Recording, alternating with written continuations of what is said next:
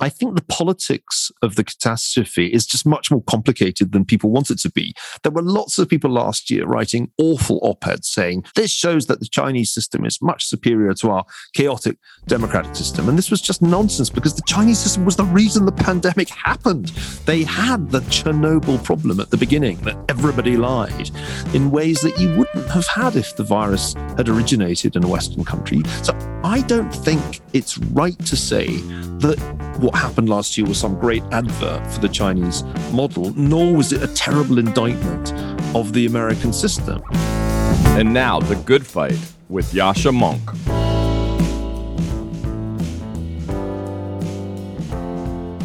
It has now been over half a year since Joe Biden defeated Donald Trump in the 2020 presidential elections. It's easy to forget how pivotal that election was, how disastrous things would be if Trump was now at the beginning of his second office, and how rare an achievement it was for an authoritarian populist to be thrown out of office with free and fair elections after only one term. So if you're interested in the fate of authoritarian populists around the world and the prospects for a democratic fight back, the key question is whether that was an aberration or whether it was the beginning of a wider trend. Now, it will be easy to make the case for pessimism.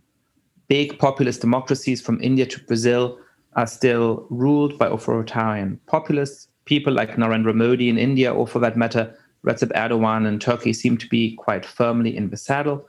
And it is, of course, possible that Donald Trump or one of his allies will come back to power in 2024. It is possible that Marine Le Pen might become president of France less than a year from today. And yet, for the first time, I can see some real signs that justify hope. When I look at authoritarian populists in Western Europe, many of them seem to be stagnating. In the German elections, it looks as though the alternative for Germany will not exceed its result from 4 years ago. It may even fall back to single-digit support. Yes, there is a real risk of Marine Le Pen getting elected president of France in 2021, but in recent regional elections, she had to suffer a lot of disappointments. She proved unable to win a majority in any single region in the country. Something similar could be said for countries from Denmark to Sweden, to Greece, to the Netherlands. In all of these countries, populist parties remain strong, but are no longer rising in the way they were a few years ago. A second reason for hope is that many of the authoritarian populists who came in with huge promises, huge hopes invested in them by a part of the population, have disappointed voters, and many of them are starting to turn away. It is now quite likely that Jair Bolsonaro will not be able to win re-election in Brazil. AMLO in Mexico has lost much of his parliamentary strength in congressional elections in June, in which he did about 20 points less well than he had done 4 years ago.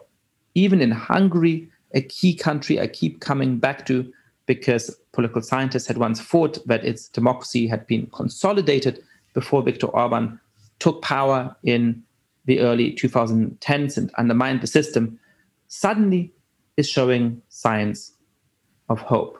The united opposition is running neck to neck with Orban's Fidesz in opinion polls, and it is possible that they might displace him from power this coming year. It's far too early to declare peak populism. It's far too early to stop sounding the alarm. But for the first time in 5 or 6 years, I can see what it would look like if populism starts to stagnate or fade. I can see a path forward by which the world will look a lot more hopeful a few years from now. Let's hope that we're able to take that path.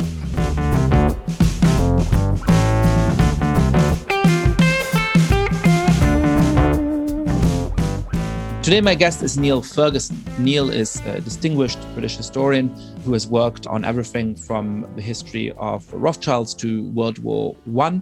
His new book is Doom, The Politics of Catastrophe. We talked about not just COVID, but the history of human catastrophe from the ancient world through the Middle Ages to the modern world, what the patterns are in how humans screw up again and again, how that has changed and shifted in the modern age of bureaucracy, and what all of that tells us about the prospects of free societies and the prospects of democracies as they face a resurgent authoritarian threat in the 21st century. Niall Ferguson, thanks so much for coming on the podcast. It is extremely nice to be with you, Yasha. It's wonderful to see you, and that great, is that a cello or a bass in the background? That is an upright bass. I'm a bass player, not a cellist, and I don't claim any great level of proficiency because I've played jazz ineptly for the last, nearly 40 years since I was an undergraduate at Oxford. But it is one of the consolations of our time to be able to play music, however amateurishly. Well, I look forward to seeing you in a jazz concert sometime. And my mother will be horrified that even though it's relatively distant in the picture, I didn't eyeball the difference between a cello and a contrabass. It's a little hard to tell. Perspective on Zoom is somewhat skewed. It could equally well be a cello, I think, at this distance. But yeah, I'm not talented enough to play a cello. I can muddle through with the jazz double bass. It's a forgiving instrument because most people can't hear your bum notes when you screw up. Oh, they can't distinguish them. Listen, so you have just written a book about not such a nice thing as music, but the different disasters and catastrophes that have afflicted us in human history and what we can learn from them.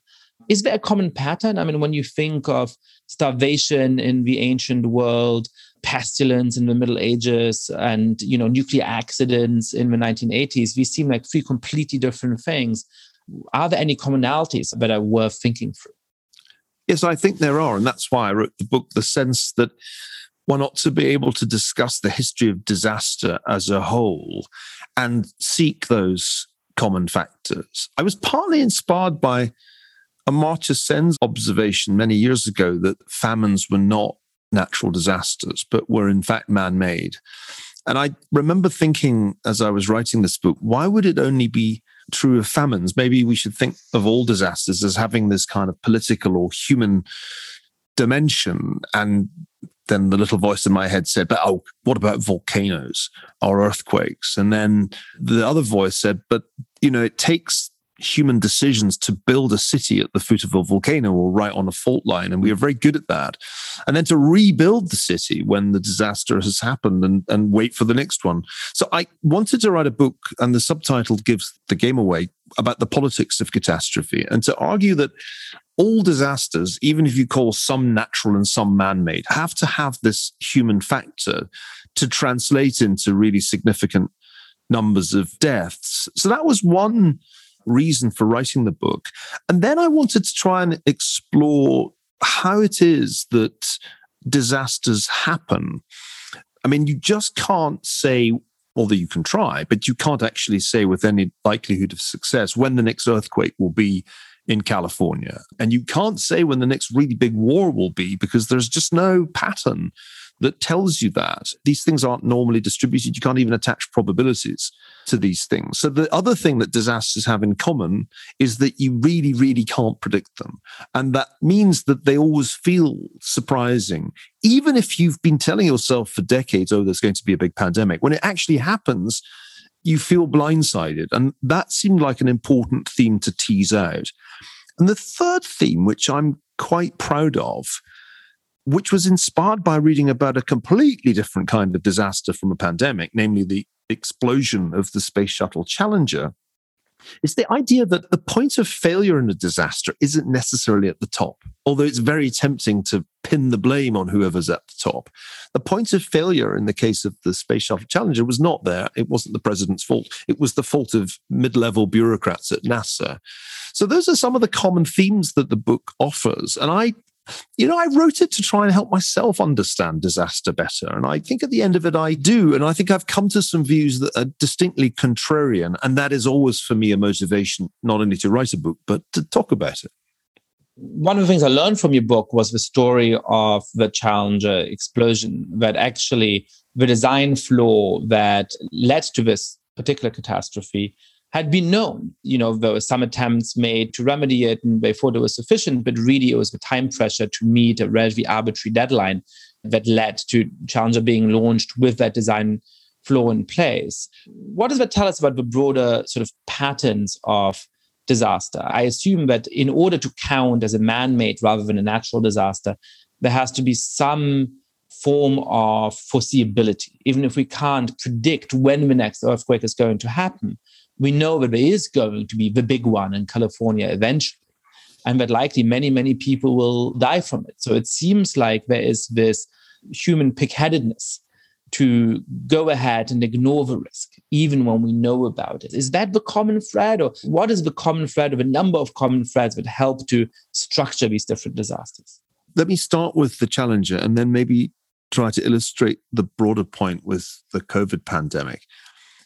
This all comes from Richard Feynman's amazing book on the Challenger disaster. He was the physicist at Caltech that they called in to be on the Commission of Inquiry. And he was a thoroughly disruptive influence on that commission, wasn't having any of the Washington formalities, and wandered around asking NASA engineers to tell him what they thought. And he found out that the engineers had known that there was a roughly 1 in 100 chance the thing would blow up because of leakages. And they knew exactly what the point of failure was. There was this thing called the O-ring, which was supposed to be a seal that stopped the fuel in the launching rockets leaking. And at cold temperatures, it was ineffective and the fuel leaked. So the engineers knew this. But what Feynman discovered was that the bureaucrats at NASA, in particular the enigmatic figure of Mr. Kingsbury, turned that into 1 in 100,000. So they reduced the probability of failure by 3 orders of magnitude and then reported that to Congress.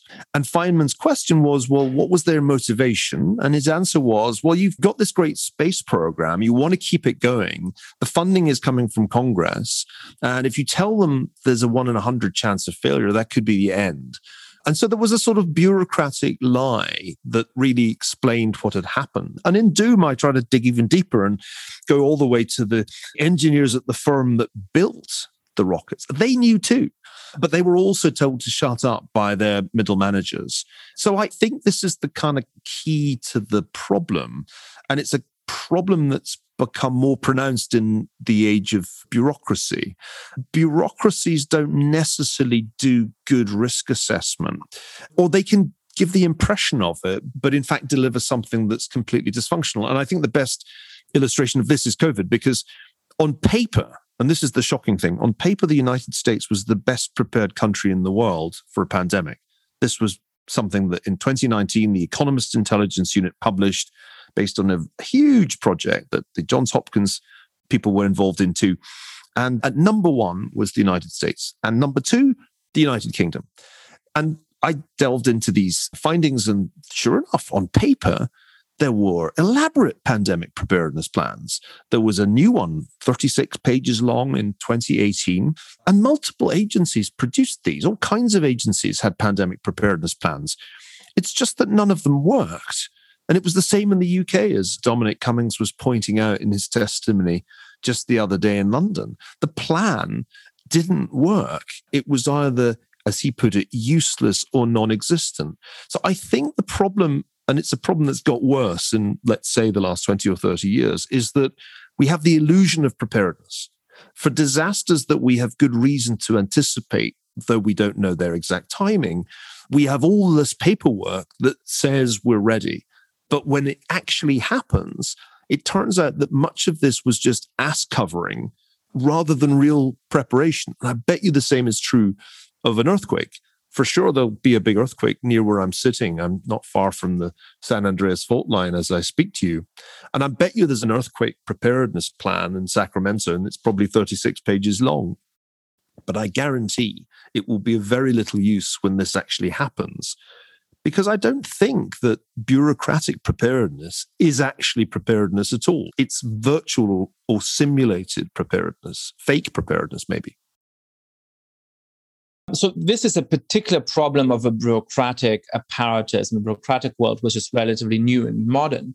I don't know exactly where you would date the beginning of it, but certainly when you go back to the Middle Ages or when you go back to the ancient world, that is not the kind of problem you face. But isn't that just the latest form that a deeper set of human attitudes take, which is that actually we're very good at putting danger and risk out of our mind, perhaps because of the need to deal with mortality and our unwillingness to contemplate the fact that one day we all shall die. And haven't humans made choices to expose themselves to risk, perhaps rationally in pursuit of the benefits that that risk can come with, or irrationally because we don't want to dwell on doom and catastrophe throughout history? I'm thinking about what you made a kind of implicit reference to, Vesuvius, which explodes, destroys a giant settlement. And today Naples is the biggest city in Italy, right at the foot of the volcano. I'm thinking of parallels to COVID in past centuries. There's a harrowing story of, I believe, Marseille opening its gates to sailors at the height of the pandemic because of the damage being done to local tradesmen. This is pre-capitalist Marseille, but economic pressures, the need to feed people, the need to have economic activity existed before capitalism. And there was a huge wave of disease that was in fact imported by those ships. So it seems like well before the bureaucratic age, you have a lot of these same patterns. So what's specific about this bureaucratic age, and what of it is just the latest expression of the sort of universal human tendency? Yes, part of the fun, and it was fun, of writing this book was to address the fundamental question of our relationship to death, not only our own individual death, but death generally. And I think it's true to say that we have got into a strange relationship with death compared with previous generations. On the one side, we're quite fascinated by the idea of the end of the world.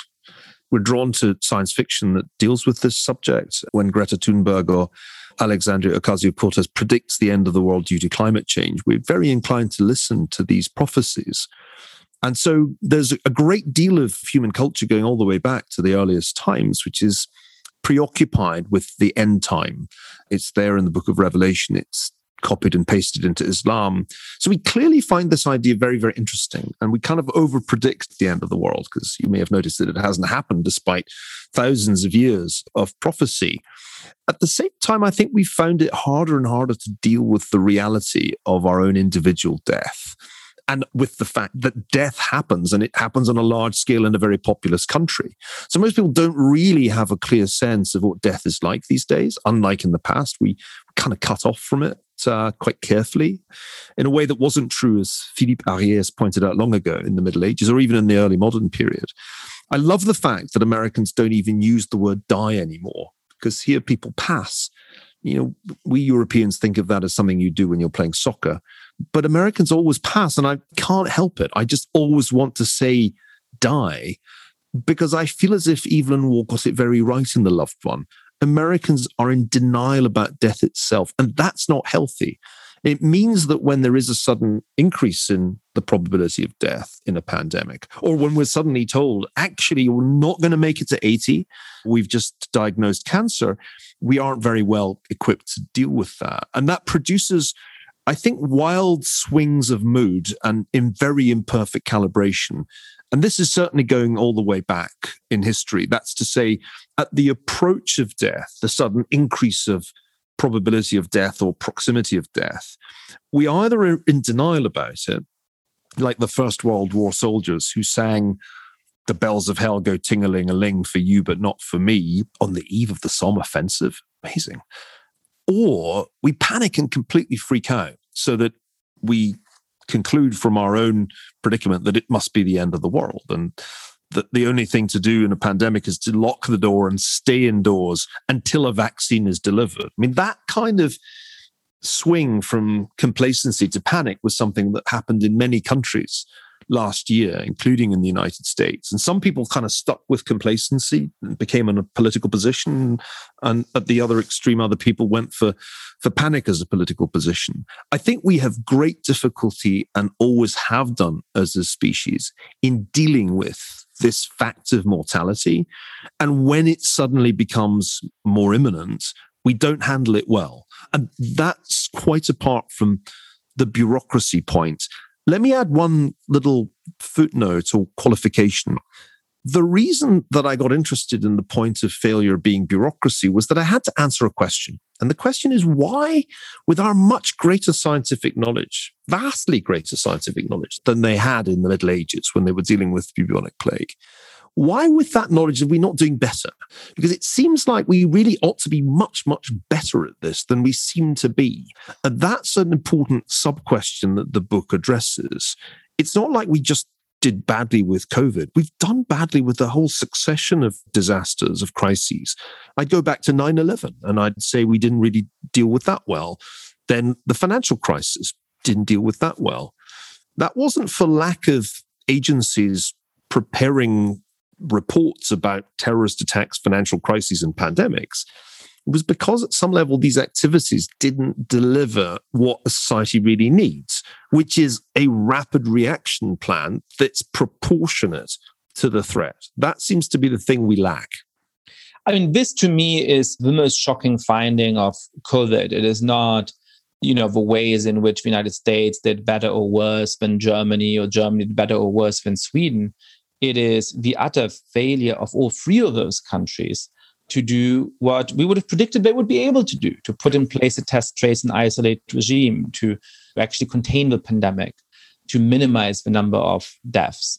How much should we worry about our ability collectively to deal with catastrophes in the future? And what does it tell us, even beyond, for example, our ability to deal with climate change, about our collective social cohesion? Is this ultimately owed to just an inability to say, hey, here's a giant problem and we're going to marshal the resources of society and the economy in a rational way in order to deal with that, because we are so divided against each other, because we're so polarized, because we're more interested in political posturing than in actually solving the problems? I mean, it's made me personally much more pessimistic, for example, about the ability of Western democracies to sustain themselves and outcompete the challenges that they're increasingly facing around the world. Well, I think you're right that the striking thing is not that one Western country did slightly better than another. The striking thing is that they all did pretty badly. And it didn't really matter terribly much whether you had a populist leader or not. The news would be better, actually, if all democracies had screwed up. But what really reproaches us is the fact that some Asian democracies did really well, and Taiwan and South Korea, New Zealand, really in imitation of them, showed that the democracy can perfectly well ramp up testing, do contact tracing, isolate people who are potentially infected, and protect the people who are most vulnerable. That wasn't impossible for a democracy, and actually it was the Asian democracies who did best in 2020. On the other hand, the picture would be worse if the Western democracies had also screwed up vaccines. But as I was writing Doom, which I had to kind of stop doing in around October, that was the last kind of date for changes. I still didn't have the phase 3 results from the vaccines. But I was kind of fairly confident, just on the basis of historical patterns, that the Western vaccines would be way better than the Chinese ones. And I was also fairly confident that we could actually get those vaccines distributed quite well. And that turned out to be right. In fact, the vaccines were better than expected. The efficacy of the Moderna and Pfizer vaccines was amazing. And this was a victory for biotech companies in the US, Moderna in Germany, BioNTech. And it really left the Chinese competition standing. And so I think when you look at the whole story so far, and it of course isn't over, you get this terrible mess in 2020, particularly in the first few months of the pandemic, when just about every Western country messes up. And then paradoxically, the countries that messed up the worst do best in vaccination. And that really is true of the UK and the US. And the Europeans are catching up, and there's been a lag. Actually, it's not a huge lag in the great scheme of things. They're maybe a couple months behind in terms of how quickly they can reopen. But in the end, the Western countries got the most important thing right. There's one thing you're going to get right in a pandemic. Coming up with vaccines that work is really number one. So I think the picture is at once worse and better than we think. And the good news is that there are democracies that could get this right. The irony is that those same democracies left vaccination to one side because they thought they didn't really need to worry. And now Taiwan is grappling with an outbreak because they actually vaccinated practically nobody, and weren't ready for a more virulent, more transmissible variant to get through their defenses. I read some stuff that you wrote on this, Yasha, and admired it. I think the politics of the catastrophe is just much more complicated than people want it to be. There were lots of people last year writing awful op-eds saying this shows that the Chinese system is much superior to our chaotic democratic system. And this was just nonsense, because the Chinese system was the reason the pandemic happened. They had the Chernobyl problem at the beginning, that everybody lied in ways that you wouldn't have had if the virus had originated in a Western country. You just wouldn't have been able to keep it quiet for weeks and weeks and weeks that there was human-to-human transmission in the way that they did. So I don't think it's right to say that what happened last year was some great advert for the Chinese model, nor was it a terrible indictment of the American system. I mean, at times you kind of cradled your head in your hands thinking, how much more can they screw this up? And how many more idiot things will Trump say? But as Churchill said, the United States always does the right thing when all the alternatives have been exhausted. And that's kind of been the way the pandemic has played out. It's not unfamiliar for the US to start a crisis really badly and then, with amazing self-repairing superpower, get much better. One of the most striking museum exhibits I ever saw was, as a child, a huge wall which showed the growth of the human population. And, broadly speaking, it had a big dip in the Middle Ages at the time of the Black Death, significant decline in the world population.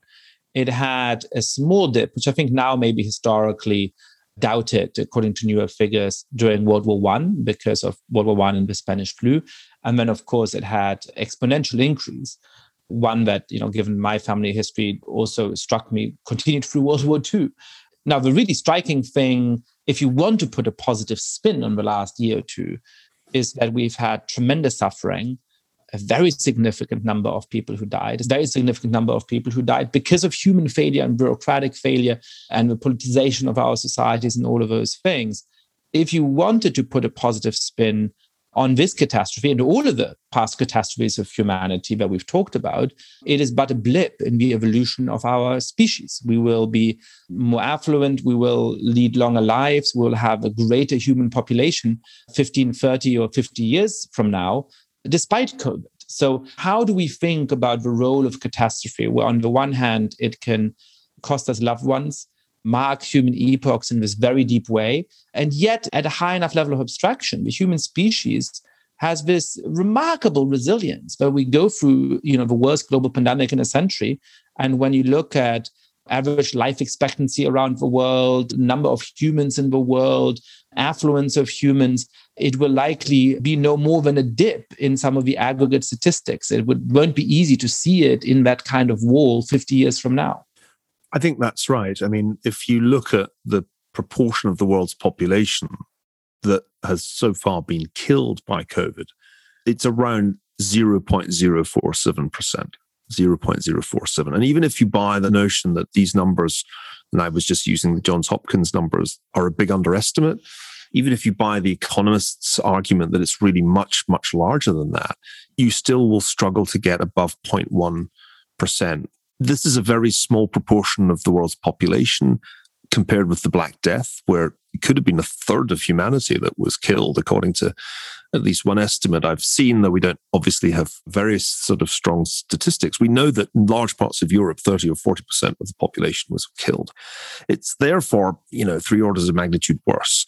The Spanish influenza of 1918-19 was probably 30 or 40 times worse than this. Actually, our pandemic only recently overtook the 1957-58 Asian flu, which pretty much everybody has forgotten about. So you're right, although whether it's 3 or 4 or 6 or 9 million people that you say have fallen victim to COVID, this is not a big number in relation to the world's population. And even in 2020, shocking though it may seem, COVID was not the number one cause of death in the United States. Heart disease and cancer still killed more people. We know that there was a significant increase in excess mortality, which is the kind of best way of thinking about this last year. But the age-adjusted death rate basically went up in the US by about 16%. COVID was responsible for about 1 in 10 deaths. And people die. And this is the thing that we struggle a little bit with. When you tell people how many people die in a normal year in the United States, they're kind of incredulous because at some level, Americans don't really think death should be allowed. And they hold politicians responsible for it when it intrudes on their lives unexpectedly.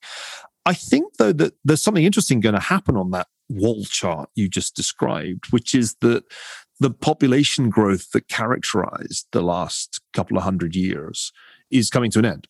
And we're actually entering a period of population contraction in many countries, including the most populous country, China. And if one looks out to the rest of this century, it's already pretty clear that we're kind of peaking in terms of numbers. And if pandemics are going to become, I was going to say a feature, not a bug, and then I thought it was a terrible pun, but if they're going to become more of a problem because this interconnected world, in fact, is very pandemic prone, despite our scientific knowledge, maybe that decline in population will be just a little bit faster than the UN's standard model currently projects. At any event, I think that the wall chart, if it's still around, will look a lot different by the time we get to the end of this century. And maybe COVID will show up as a part of that inflection point that I think was already there, baked in the cake because of falling fertility, but a little bit of additional mortality. Particularly bear in mind what this disease did. This disease would have been very popular with social Darwinists 100 years ago.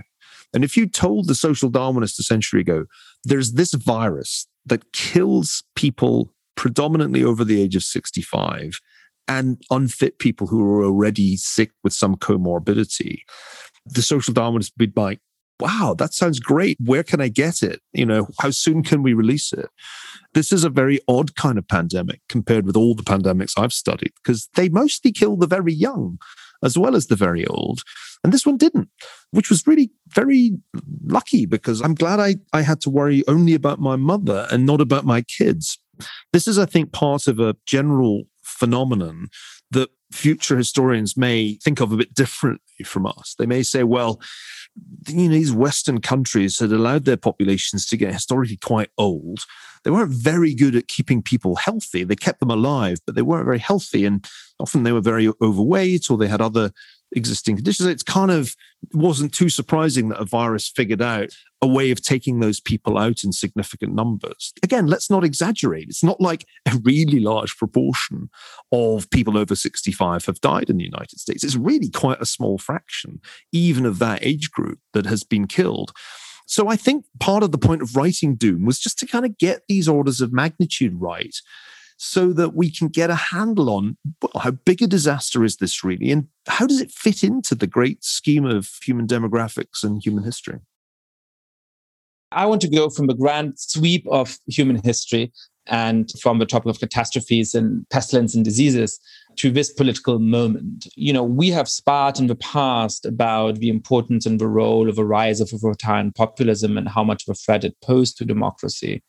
How do you see this political moment with certainly people like Narendra Modi in power in India, and I would argue posing a real threat for Indian democracy, people like Recep Erdogan having consolidated their rule in Turkey, but the waters looking admittedly a little calmer in Western Europe, Donald Trump having been ousted in a free and fair election from office in the United States.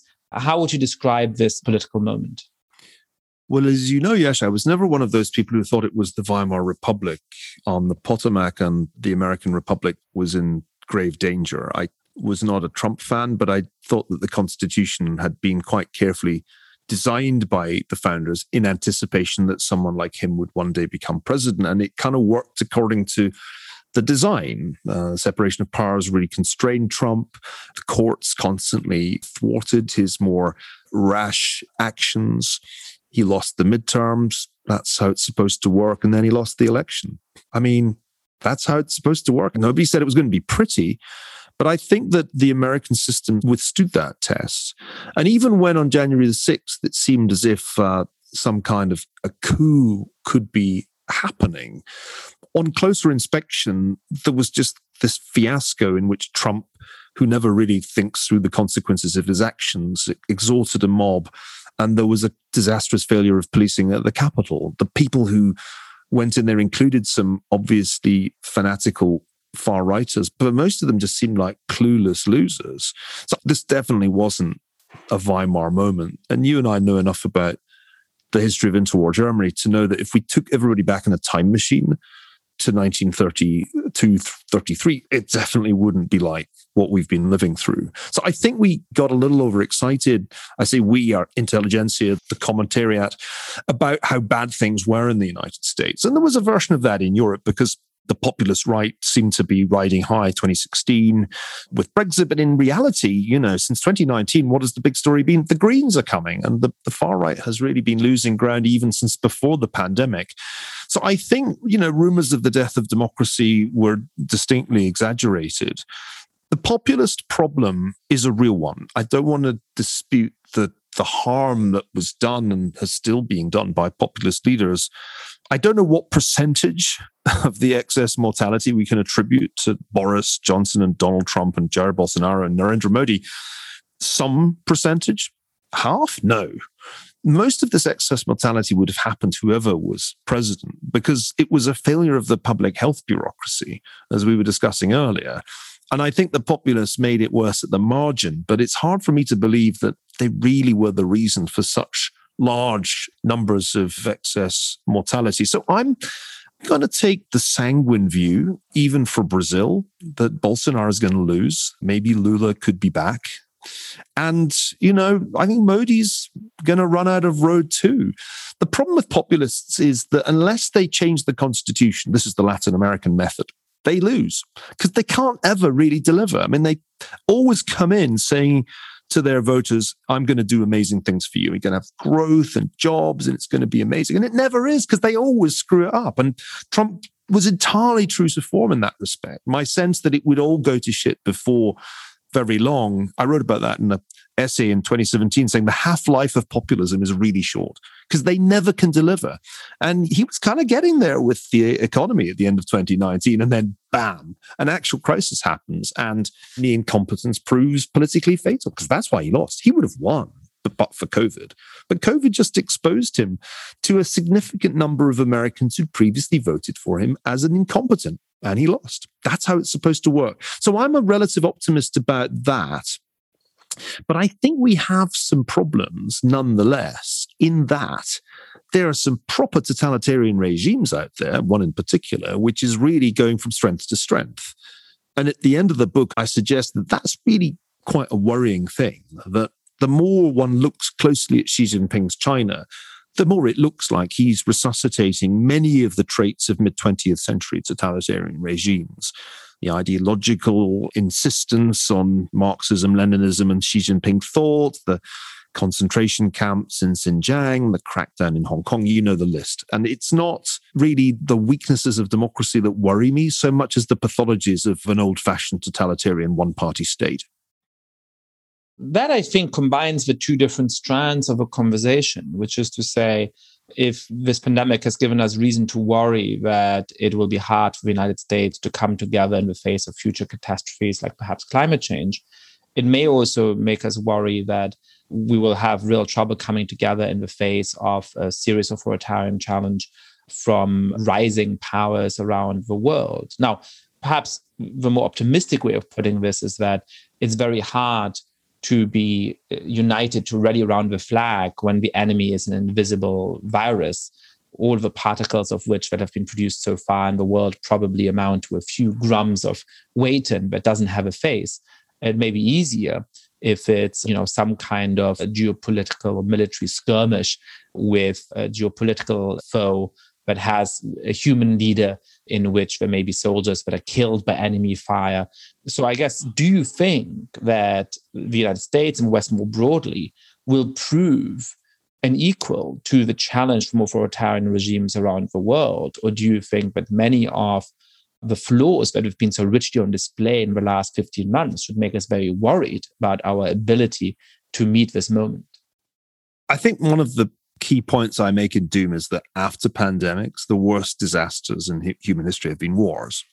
And the biggest wars, the world wars, were in many ways the results of misunderstandings, underestimates of the other side's intentions. And certainly that was true of 1914. I think in 1938-39, in the same way as in 1914, Britain had fundamentally failed to deter Germany from taking an enormous strategic risk. And these are events that we must never cease to study, because I do see a way in which the same thing can play out between the United States and China. The Chinese right now think that the US is a kind of busted flush paper tiger, whatever, that it's kind of decadent and degenerate and past its prime. And they've definitely become more self-confident in a way that almost reminds me of Wilhelmine Germany. And so you end up with the kind of familiar pattern where a small country that doesn't hugely signify turns out to be strategically of existential importance, Taiwan. For Belgium, 1914, read Taiwan. For Poland, 1939, read Taiwan. And it doesn't probably seem to Xi Jinping that the United States will go to war over Taiwan, which he's committed to bringing back within the fold of the CCP and ending as a functional democracy. But he might be wrong about that. And I think that's the big puzzle for me. What happens next year, say, if the Chinese do make a move on Taiwan? Does the Biden administration do what the Woodrow Wilson administration did and the Franklin Roosevelt administration did? Does it do what Truman did over Korea in 1950 and say, actually, we're going to war over this? And everybody's sort of shocked in the totalitarian regime because they didn't really think that would happen. I think that's a very concerning scenario, Yasha. I think if you ask me what's the probability of a Taiwan crisis, it's very high. And it could be as soon as next year. After the Winter Olympics, remember, Putin went into Ukraine, annexed Crimea. After the Winter Olympics in Beijing, who knows? Does it produce a war?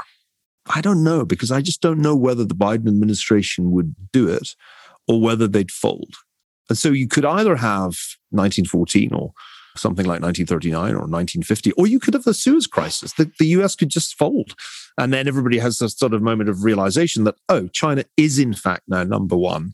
And we no longer need to regard the United States as preeminent in the Indo-Pacific. I don't really like either of those scenarios. I'd prefer to deter China from making that kind of move. But if we don't deter China, we're going to confront this awful choice of either war or capitulation. And that's the worst choice in international relations that you can face.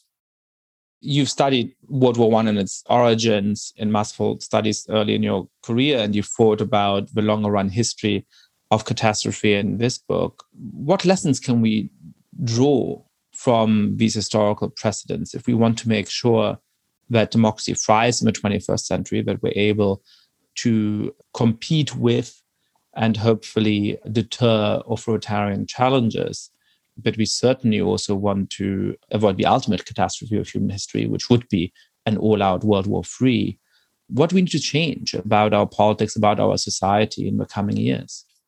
In many ways, that's been the great question of my career ever since I wrote The Pity of War back in the late 1990s. I think there are two things. The first is that if you are going to have a verbal or treaty commitment to a country, then you must make sure that you can back that up with credible military force. Otherwise, it's a kind of terrible option in which if your bluff is cold, you have to execute the option before you're militarily capable of doing it, which is exactly what happened to Britain in 1914 and again in 1939. And I think the US could make that mistake, especially if the Biden administration continues to talk the talk of what amounts to Cold War II without really walking the walk. Remember, the defense budget is going to shrink.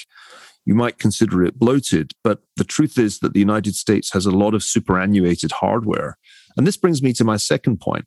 The next war is never the war that you imagine. It doesn't ever really resemble the last war, or at least not as closely as you assume, as you plan. And I think this next war will have a very, very significant cyber component to it.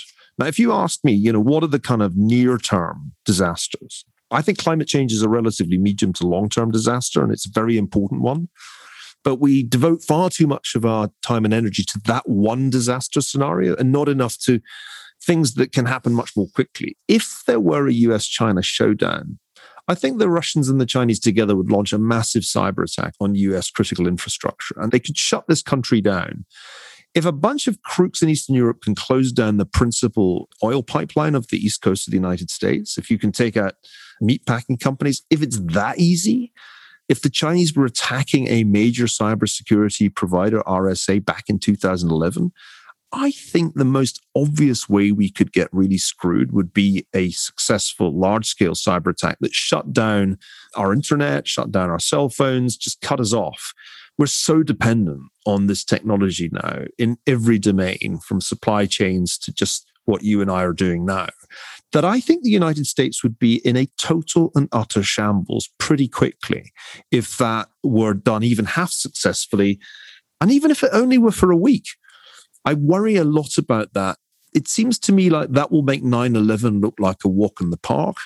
And we probably have a preparedness plan for this cyber attack, and it's probably about as good as the pandemic preparedness plan. So that's crucial. We need to imagine the war of the future much, much more than I think institutionally we're able to do at the moment. Because let's face it, the established defense institutions are wedded to the old technology.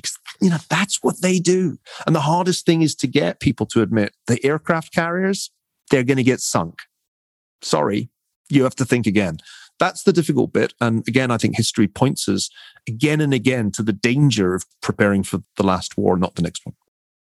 That sounds like a very convincing and scary account of what a confrontation with an authoritarian power might look like.